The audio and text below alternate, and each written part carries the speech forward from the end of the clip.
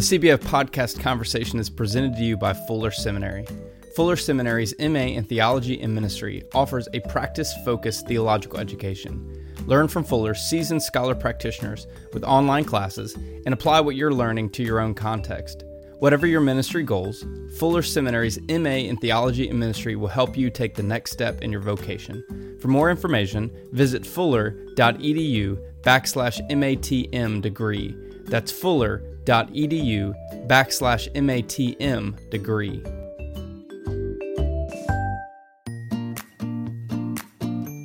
Since 2016, CBF has brought you over 100 episodes of interviews with authors and practitioners for conversations that matter. These stories of creativity and innovation have garnered weekly support from around the United States and the world. We are inviting you, the listeners, to join us in connecting with the podcast. Become a monthly listener supporter and receive some perks, including name recognition on the podcast, questions for upcoming guests, free books from the podcast, joining the podcast for an interview, and a VIP experience with the General Assembly podcast guest. There are 5 levels of listener support, starting at $5 per month. For less than the cost of a pumpkin spice latte, you will be featured by name on the weekly podcast episode. For more information and to join the community of listener supporters, visit cbf.net/podcast support.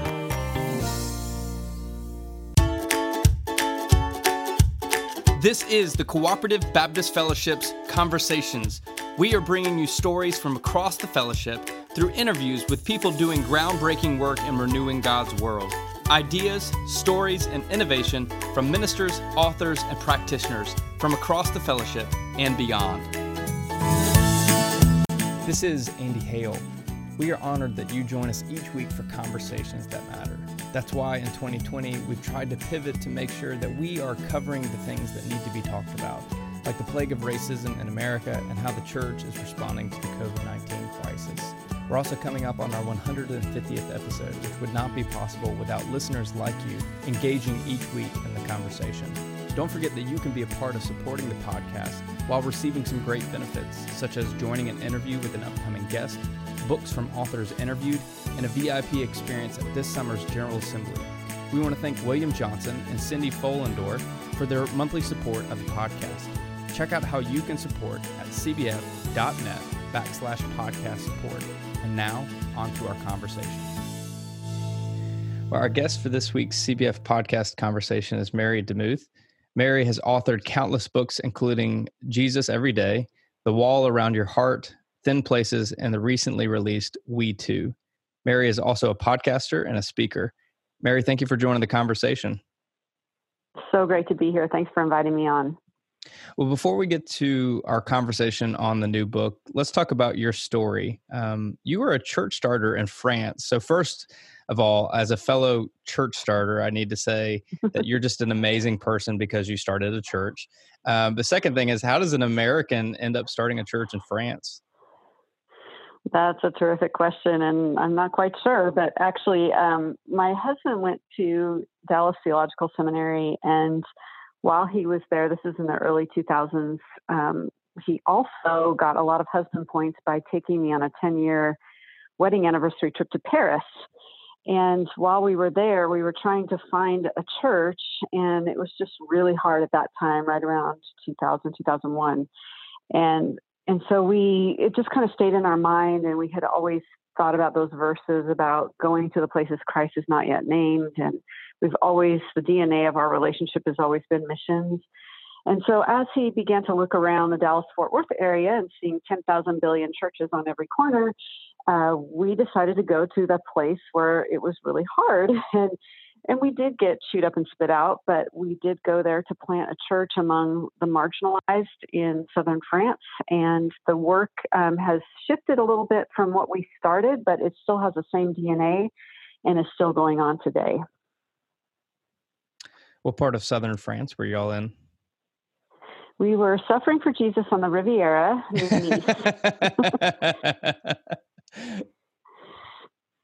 Nice. Sounds miserable.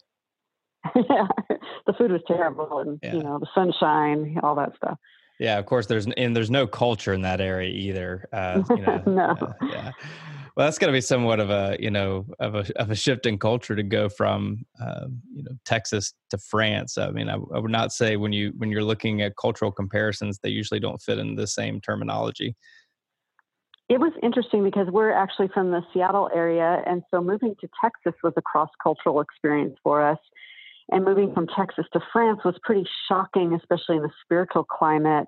But France felt a lot more like the Pacific Northwest to us. And so it was a little bit easier, oddly.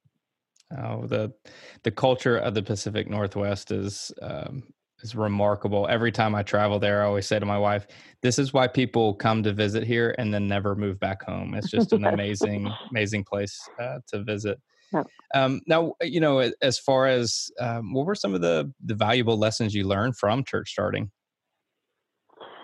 Yeah, I think first is not to underestimate the spiritual warfare that you're going to encounter. I think that's like on the front edge or the cutting edge of pioneering work is puts you in this place of having a target on your family. And so we knew that going in, but we underestimated the amount of spiritual warfare and attack that we would receive. And so that was difficult. I think we learned too just the importance of cultural sensitivity, obviously, and loving the culture in which you're in.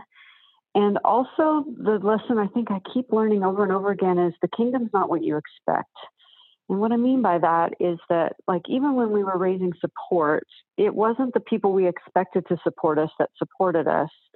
And it wasn't the people that we thought would be open to the gospel that were. It was the ones we didn't think. And so you have to kind of have this Holy Spirit driven paradoxical mindset that he may just surprise you every single day. The fascinating thing about Europe is they often say that American kind of cultural expectations and shifts are typically 5 to 10 years behind where Europe is, and Europe certainly led the way in the last decade or two of what many theologians have called a post church or post Christendom Yeah. era. And so I wonder, as you were starting in church and quote a post church world, what was it like doing ministry there? How did what you learned there help come back to, I guess technically Texas could be part of the Bible Belt, but change the way you Hmm. approach ministry here? Yeah, again, we experienced that same shocking culture shift coming back to Texas into the buckle of the Bible Belt, so to speak. And it was very strange to have people talking about the Lord publicly. I just wasn't used to that after a couple of years in France. But I would say, yes, I would affirm what you're saying, that as Europe goes, so does the U.S., about 10 years behind. And the one thing that I thought was encouraging, just so I'm not a Debbie Downer about the whole thing, is that actually people in this post-Christian, post-church era are hyper spiritual. They're looking for answers. And so we were finding a lot of people searching for spiritual things in the occult in particular. And in the place where we lived was fairly wealthy. Just the area that we lived in. And so people were finding it, of course, in those typical American things of wealth and fame and power and all those kind of things. But when we were able to have conversations with people, we could find a point of connection at that place of spiritual hunger. And yeah, you're talking about the evangelism scale at negative 4,000. So we're bringing them from like negative 4,000 to negative 3,800. Typically, the evangelism scale is negative 10 to positive 10. And so this is the kind of work that you have to do when you're in a post-Christian culture. Well, I think you're spot on. I mean, people are not religious, but they are seeking. I mean, greater spirituality. They're actually, studies have found that people are actually more spiritual now than ever before. It's just they're not seeking it in traditional institutions. And certainly, the culture of Europe is very much a community-driven culture, which is fascinating for us in the U.S. because as people are continually moving away from their home base, they're seeking to find authentic community in new places. And I think the church, if it has genuine and authentic community, it has an amazing resource that isn't wrapped in a program or an event, but wrapped in the day-to-day living among people. So I think the time is ripe for church starts and house churches and churches to rethink the way that they're approaching. It just doesn't necessarily come in the metrics of success that we're used to. You've written a lot. I mean, you've churned out countless books on such an array of topics, so from daily spiritual formation to friendships and motherhood and sexual abuse. Where do you find your drive to write so much? I've from a very long time ago, I've known that I'm a writer. And so my passion is to put into words what people struggle with, but maybe don't have the vocabulary to quite put it that way. I love to put those words on the page so that people don't feel alone anymore. And so that kind of reflects the wide variety of things I've written. If I was going to categorize them, I would say mostly this is all about healing and spiritual growth. And as I'm also a novelist. So as a novelist, that's exactly what I'm writing about. I'm writing about authenticity and genuine relationship with Jesus. And when you peel back the layers of all the nonfiction that I've written, it's all about how can you connect to Jesus and how can you grow. And really also a little bit of a exegesis of the American church culture, because I've had that advantage of going overseas and coming back. I can kind of have a prophetic distance and see some of the flaws that others who are enmeshed in it may not be able to see. Personally, my favorite book title you have is The 7 Deadly Friendships, How to Heal When Painful Relationships Eat Away at Your Joy. You know, some books you're not sure what they're about. That one is resolutely clear on what's about. You know, sitting down and writing is one thing. Having people actually read and interact with your writing is something else altogether. So when your blog and your book started taking off, what was your reaction? Well, I bring it back actually to my first major writers conference, which was in 2004. And I was writing in obscurity for about 15 years where I wasn't published, and I had like a handful of things in like magazines published, but nothing major. And I had my proposal there at the conference, and a couple of editors and agents all were jumping on it. And that was the first time that I thought maybe I'm up to something here. And maybe all of this hard work, those 10,000 Malcolm Gladwell hours of becoming a genius, so to speak, and by hard work, was paying off, because at that point I realized I was on something. And then when I, of course, had my first books come out and getting that reader feedback, it was excessively heartening and really encouraging. Well, the good news is if you were writing for years and nobody was actually reading it, you've got a pool of resources that you can always reboot into something new. It's true. And it's part of the journey of just being faithful in those little things. Writing, miles and miles of unpublished words. I think that's not very popular in today's instant publishing culture. And I'm grateful actually that there were no blogs in the olden days when I was first starting, because I wasn't ready for prime time, and I really needed to apprentice my craft until it was appropriately ready. Well, your latest book is it's a challenging one. The new book is We Too: How the Church Can Respond Redemptively to Sexual Abuse Crisis. This is a challenging book for the church to rethink how it has responded to sexual assault victims. And you wrote, I fear that the church has so traumatized survivors by unfeeling, caustic, and disbelieving responses that it's no wonder there is not only an uninterest in our services, but a default to hiss, claw, and to bite.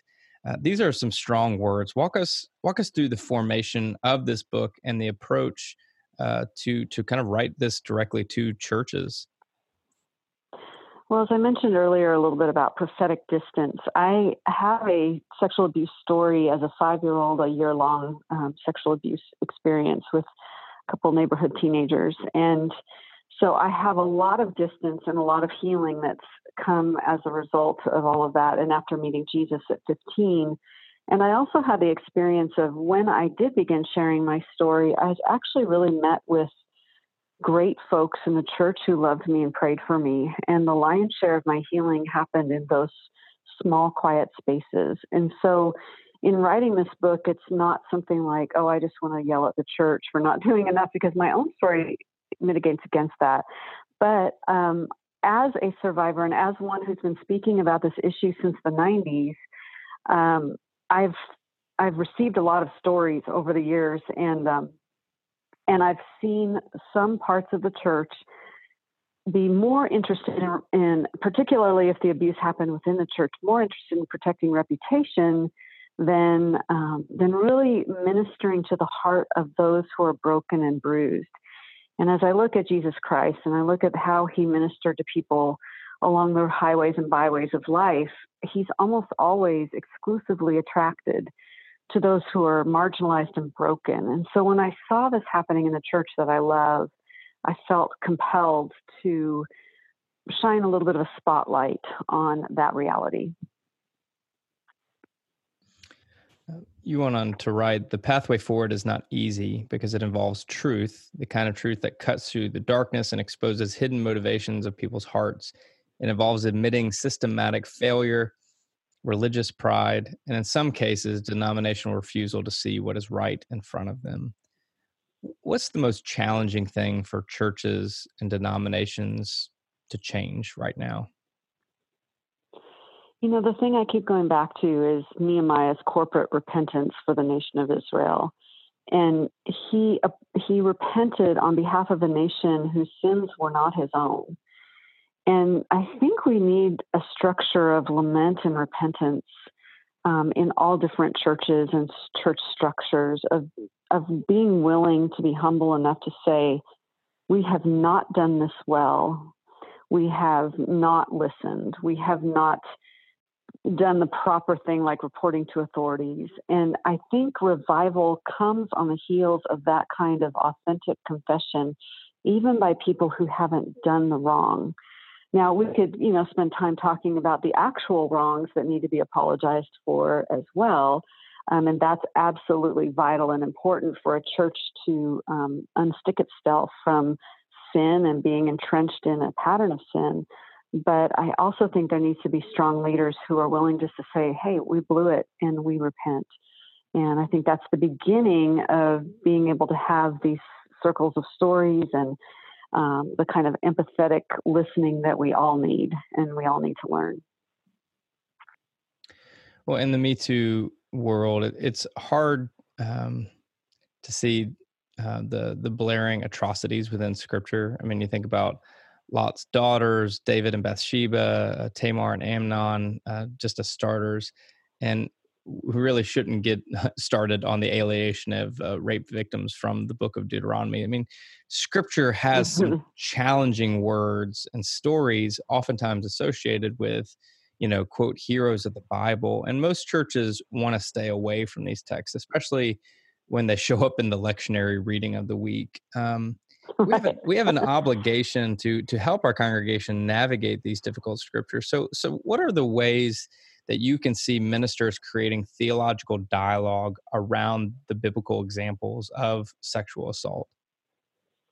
I really appreciate that question. And that's a question that pastors are asking me in these, quiet conversations. And the first thing I'll say is a little bit unrelated, but it's to have survivor stories from the pulpit. And I don't know what that necessarily needs to look like. And I know they need to probably be vetted. But I can't tell you how little I've ever heard that in the many, many decades of being in the church. The only time I've heard someone share a story is when it comes out of my own mouth from the front of a church.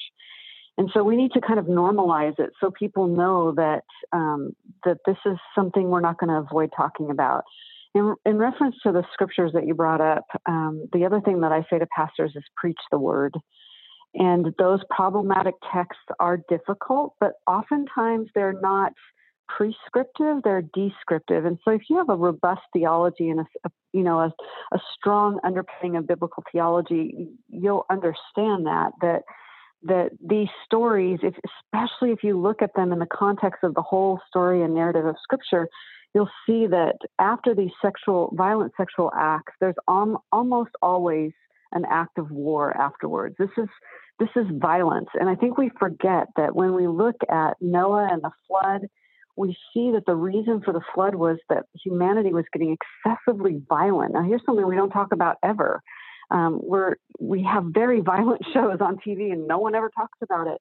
But I would argue that if there was violence in the pre-flood era, that violence also included sexual violence.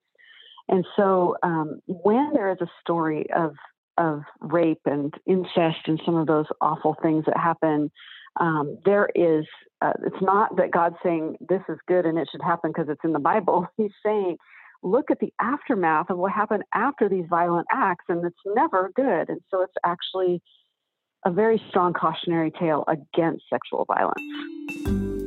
This CBF podcast is presented to you by the Center for Congregational Health.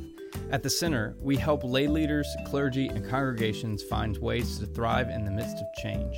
Our experienced and highly trained consultants and coaches don't prescribe one-size-fits-all solutions. Instead, we work alongside you and take your unique congregation and ministry context seriously. We believe the wisdom for thriving comes from the leadership of the Spirit. We help create the spaces for congregations to hear and recognize that God-given wisdom. Please visit our website, healthychurch.org, to learn more about the Center and find the help you need in order to thrive in ministry. Now, CBF was founded, one of the founding values was around endorsing women in ministry. And for many of us, that's just a given that that's what our churches value and seek. Yet for many, there's still, I would say, a natural patriarchal feel to congregations. And one could make the argument that this hyper masculine culture and leadership could often lead to unhealthy systems, maybe even misogynistic systems. So now in this era of awareness and open communication, or improving open communication, how might the church maybe be the leaders in removing such a masculine culture within its leadership? Yeah, I think that's a terrific question, and I affirm that, because if you only have 50% of your population represented in the pulpit, and never any voice of a woman ever, all the metaphors are going to be masculine for the most part. All of the stories are going to be there. And you couple that with the fact that, sadly, many men who experience sexual abuse are reticent to talk about it publicly. And so part of the change could just simply be the male pastors in the pulpit who have experienced abuse to be authentic and open about it. Again, just to bring the normalization of it, not to say that it's normal to happen because it's violent and evil, but just to let other people know that we're all human beings. We've all struggled with some sort of predation at some point in our lives, and we're all in this together. And then I would say, in terms of women, to just value their voices.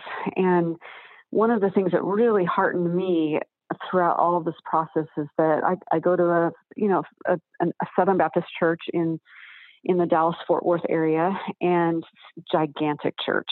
And the elder board made a decision to read to and to have several weeks of discussion on it. And I can't tell you what that did to my soul.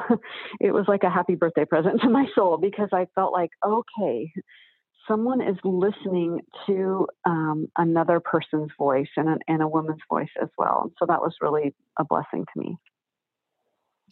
Oftentimes I think it can be so hard, and not to, for lack of better terms, to poo-poo somebody else's interpretation of scripture around whether male or female or both leadership within the church. But I wonder if it can be difficult for some congregations to begin to approach this when it is such a masculine-driven leadership culture within some denominational traditions.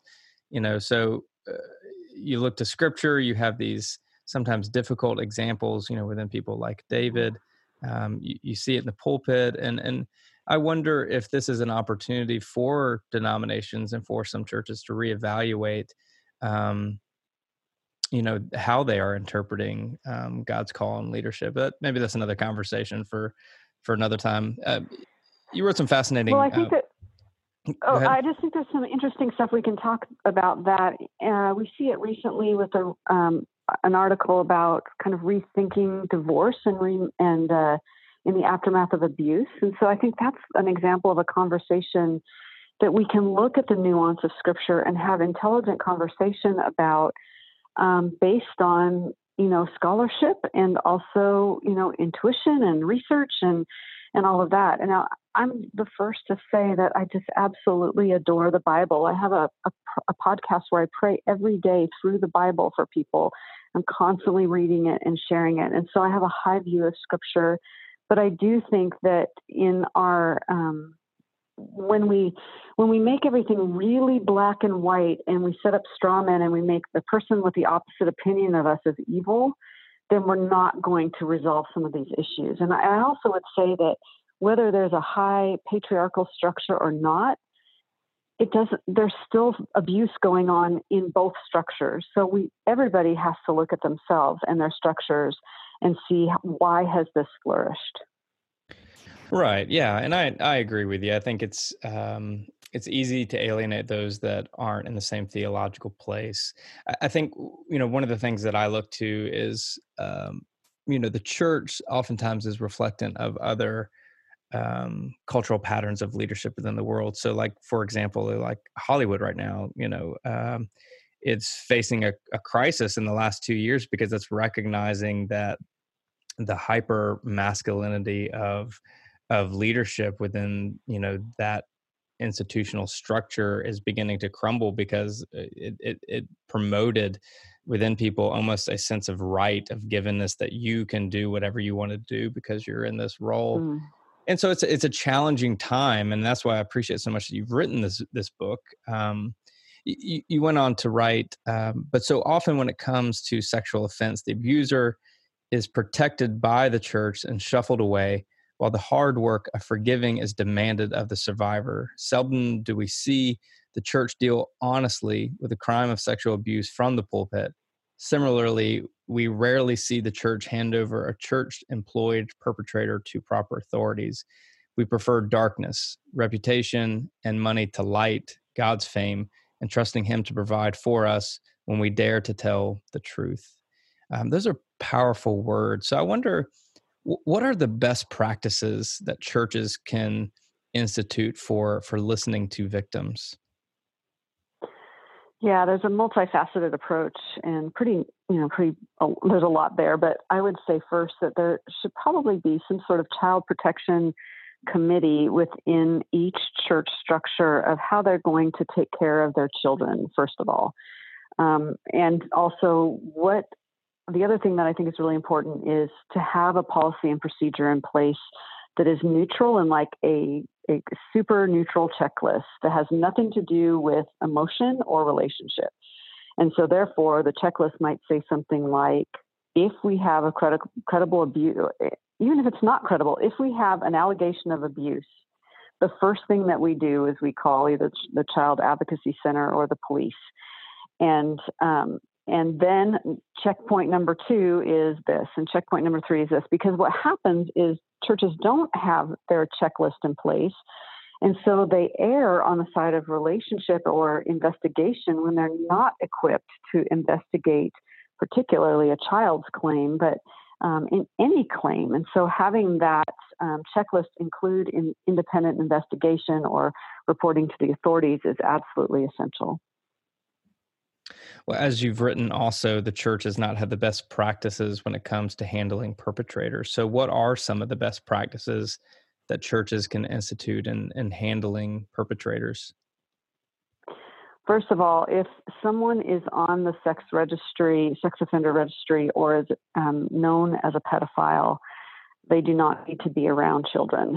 And I've gotten flack for this, particularly, interestingly enough, on Twitter by pedophiles who think that they should have full inclusion in the life of the church. And thankfully, we live in an era now of online church, and so that people who have that predatory mindset can still receive teaching without having to be in a place where they are constantly tempted to re-perpetrate.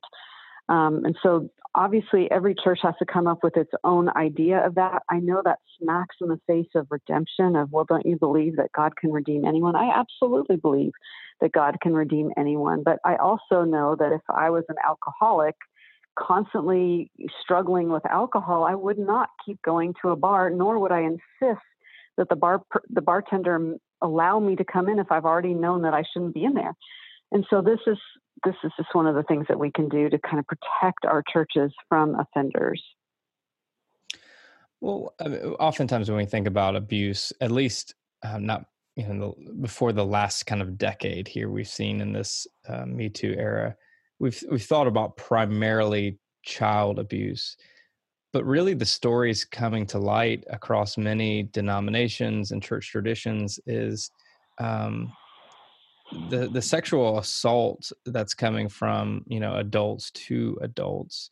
So Yeah. can you take us a little deeper into while child sexual assault or sexual assault on a child is important for us to talk about, how to also, as we think about for adults and the practices to put in place there? Typically in these kinds of situations, it is a church leader to a congregant.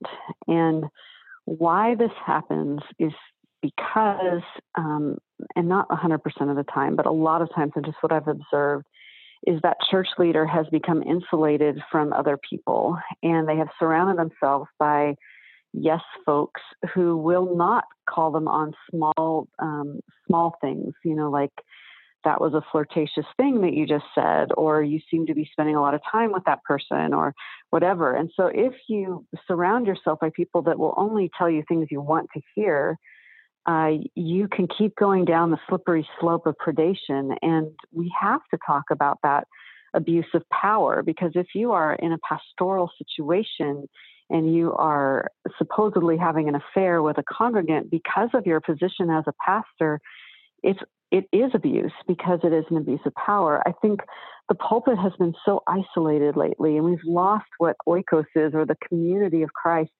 and we have elevated pastors so much and had all these impossible expectations of them that I think they feel like there's no one that they can turn to. But my encouragement is that we've got to get back to the first century church, which involves just people hanging out, loving each other, breaking bread together, and being just honest about their brokenness.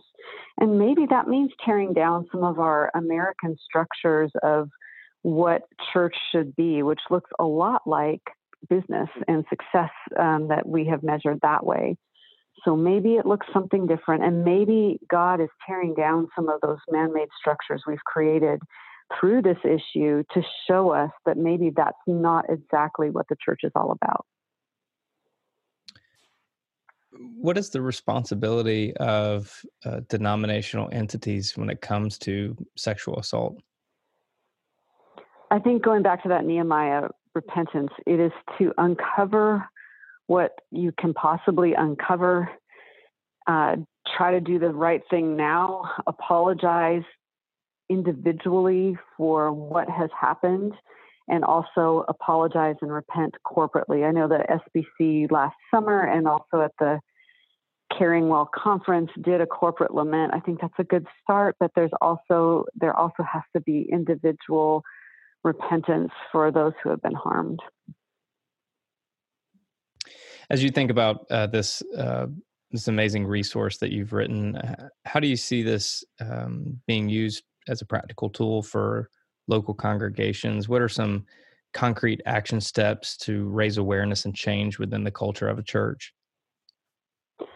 I think part of that is allowing those redemptive survivor voices, people who have gone through the line, all this healing, and I think they're actually not a detriment to the church, which I think the church has been pushing them away because they're afraid of them.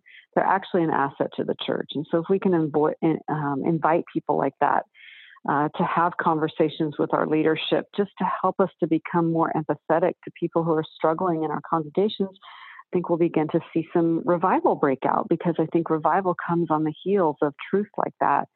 Again, policies and procedures, and then also really understanding that I know that not every church can have a counseling center. Not every church can, have, every resource in place. I have created a resource on we2.org/pastors. It's like 31 pages of resources. And so there are ways churches can resource themselves from that in particular. They can have Stevens ministers. They can have connections with counseling centers in their communities. And they can become trauma informed. I think most church leaders are not informed about trauma and its devastating effects. And so having that kind of knowledge and training is really helpful. What kind of response are you getting from victims of sexual abuse who are reading your book? Yeah, that was surprising to me because I wrote the book for the church, but abuse victims have been, I'm grateful, but they've been grateful. And because it's given word to the thing that we haven't been talking about very much or very often, and we're finally doing it now, but it was my gift to people who maybe needed that articulated and gave them a tool to hand to other people in their congregation or leaders to help them understand, this is where I'm coming from. This is the injury. This is why it's so hard. This is what has made me leave church because I'm panicked. This is why. And so that's my hope in writing the book, is that not only would it give a voice to the survivors, but it would give a platform of conversation and empathy for those who may not have that story, but are compassionate and want to help people who are suffering. What kind of response are you getting from clergy readers? That has been amazing to me. And I had an opportunity to speak to a couple different groups of pastors over the past couple months. And I have only had positive response. Every single person that I have interacted with it's just been really encouraging to see that people are talking about this. And I really want to praise the next generation, the millennials and the Gen Zs, the leaders, the young leaders. They get this. I don't have to do anything. There's no bending over backwards or verbal, wrangling that I need to do to try to convince them. They know this issue and they want passionately to do something about it. And so I think that they're an amazing hope for the church and gives me a lot of hope for the future. Now, a companion to the book is a website that you have as a resource for victims and churches. It's we2.com. Tell us more about it. Yeah, it's actually we2.org, and it is a site that has all sorts of resources for anybody on any end of that issue. If you're a survivor, you can go to we2.org/21 days and receive 21 days of emails that highlight the best practices I've learned over the years in healing. My caveat to that is I'm still healing. I'm not fully healed. I will not be until the other side of heaven, and new heavens, new earth. But I have learned a few things in the journey. So that's that. And then, as I mentioned earlier, we2.org/pastors, you get a free PDF that has clickable links of 30 pages of resources that are vetted by me, all that are also international for people wanting to find help for people in their congregations. And just a reminder for our CBF listeners, you can also visit cbf.net/safe church for resources that came out of, we had an initiative called CBF Sexual Misconduct Task Force that was led by Dr. Pam Durso and Stephen Reeves. And there are countless articles and videos and policy guides and many other resources that go wonderfully with this wonderful resource you've also created in we2.org. If you want to stay connected with Mary, you can visit her website, marydemuth.com. Of course, follow her on Twitter and Facebook, and go out and purchase We2 wherever books are sold. Mary, this is an amazing resource. Thank you for your courage to write it, but above all, for your willingness to share your difficult story to help transform the way the church deals with sexual assault. I so appreciate that. It's really encouraging, and I affirm what you guys are doing, and I'm so grateful for all the work that you're doing to help others. Thank you very, very much. Well, that's it. That's our conversation. Be sure to support our annual sponsors by visiting their websites at fuller.edu and healthychurch.org. Check out cbf.net for information about our church starters, field personnel, advocacy work, chaplains, and much more. Oh, and one more thing. I don't think we've mentioned it on the podcast before, but visit cbf.net/podcast support for ways that you can contribute to the CBF podcast conversations and get some pretty cool stuff.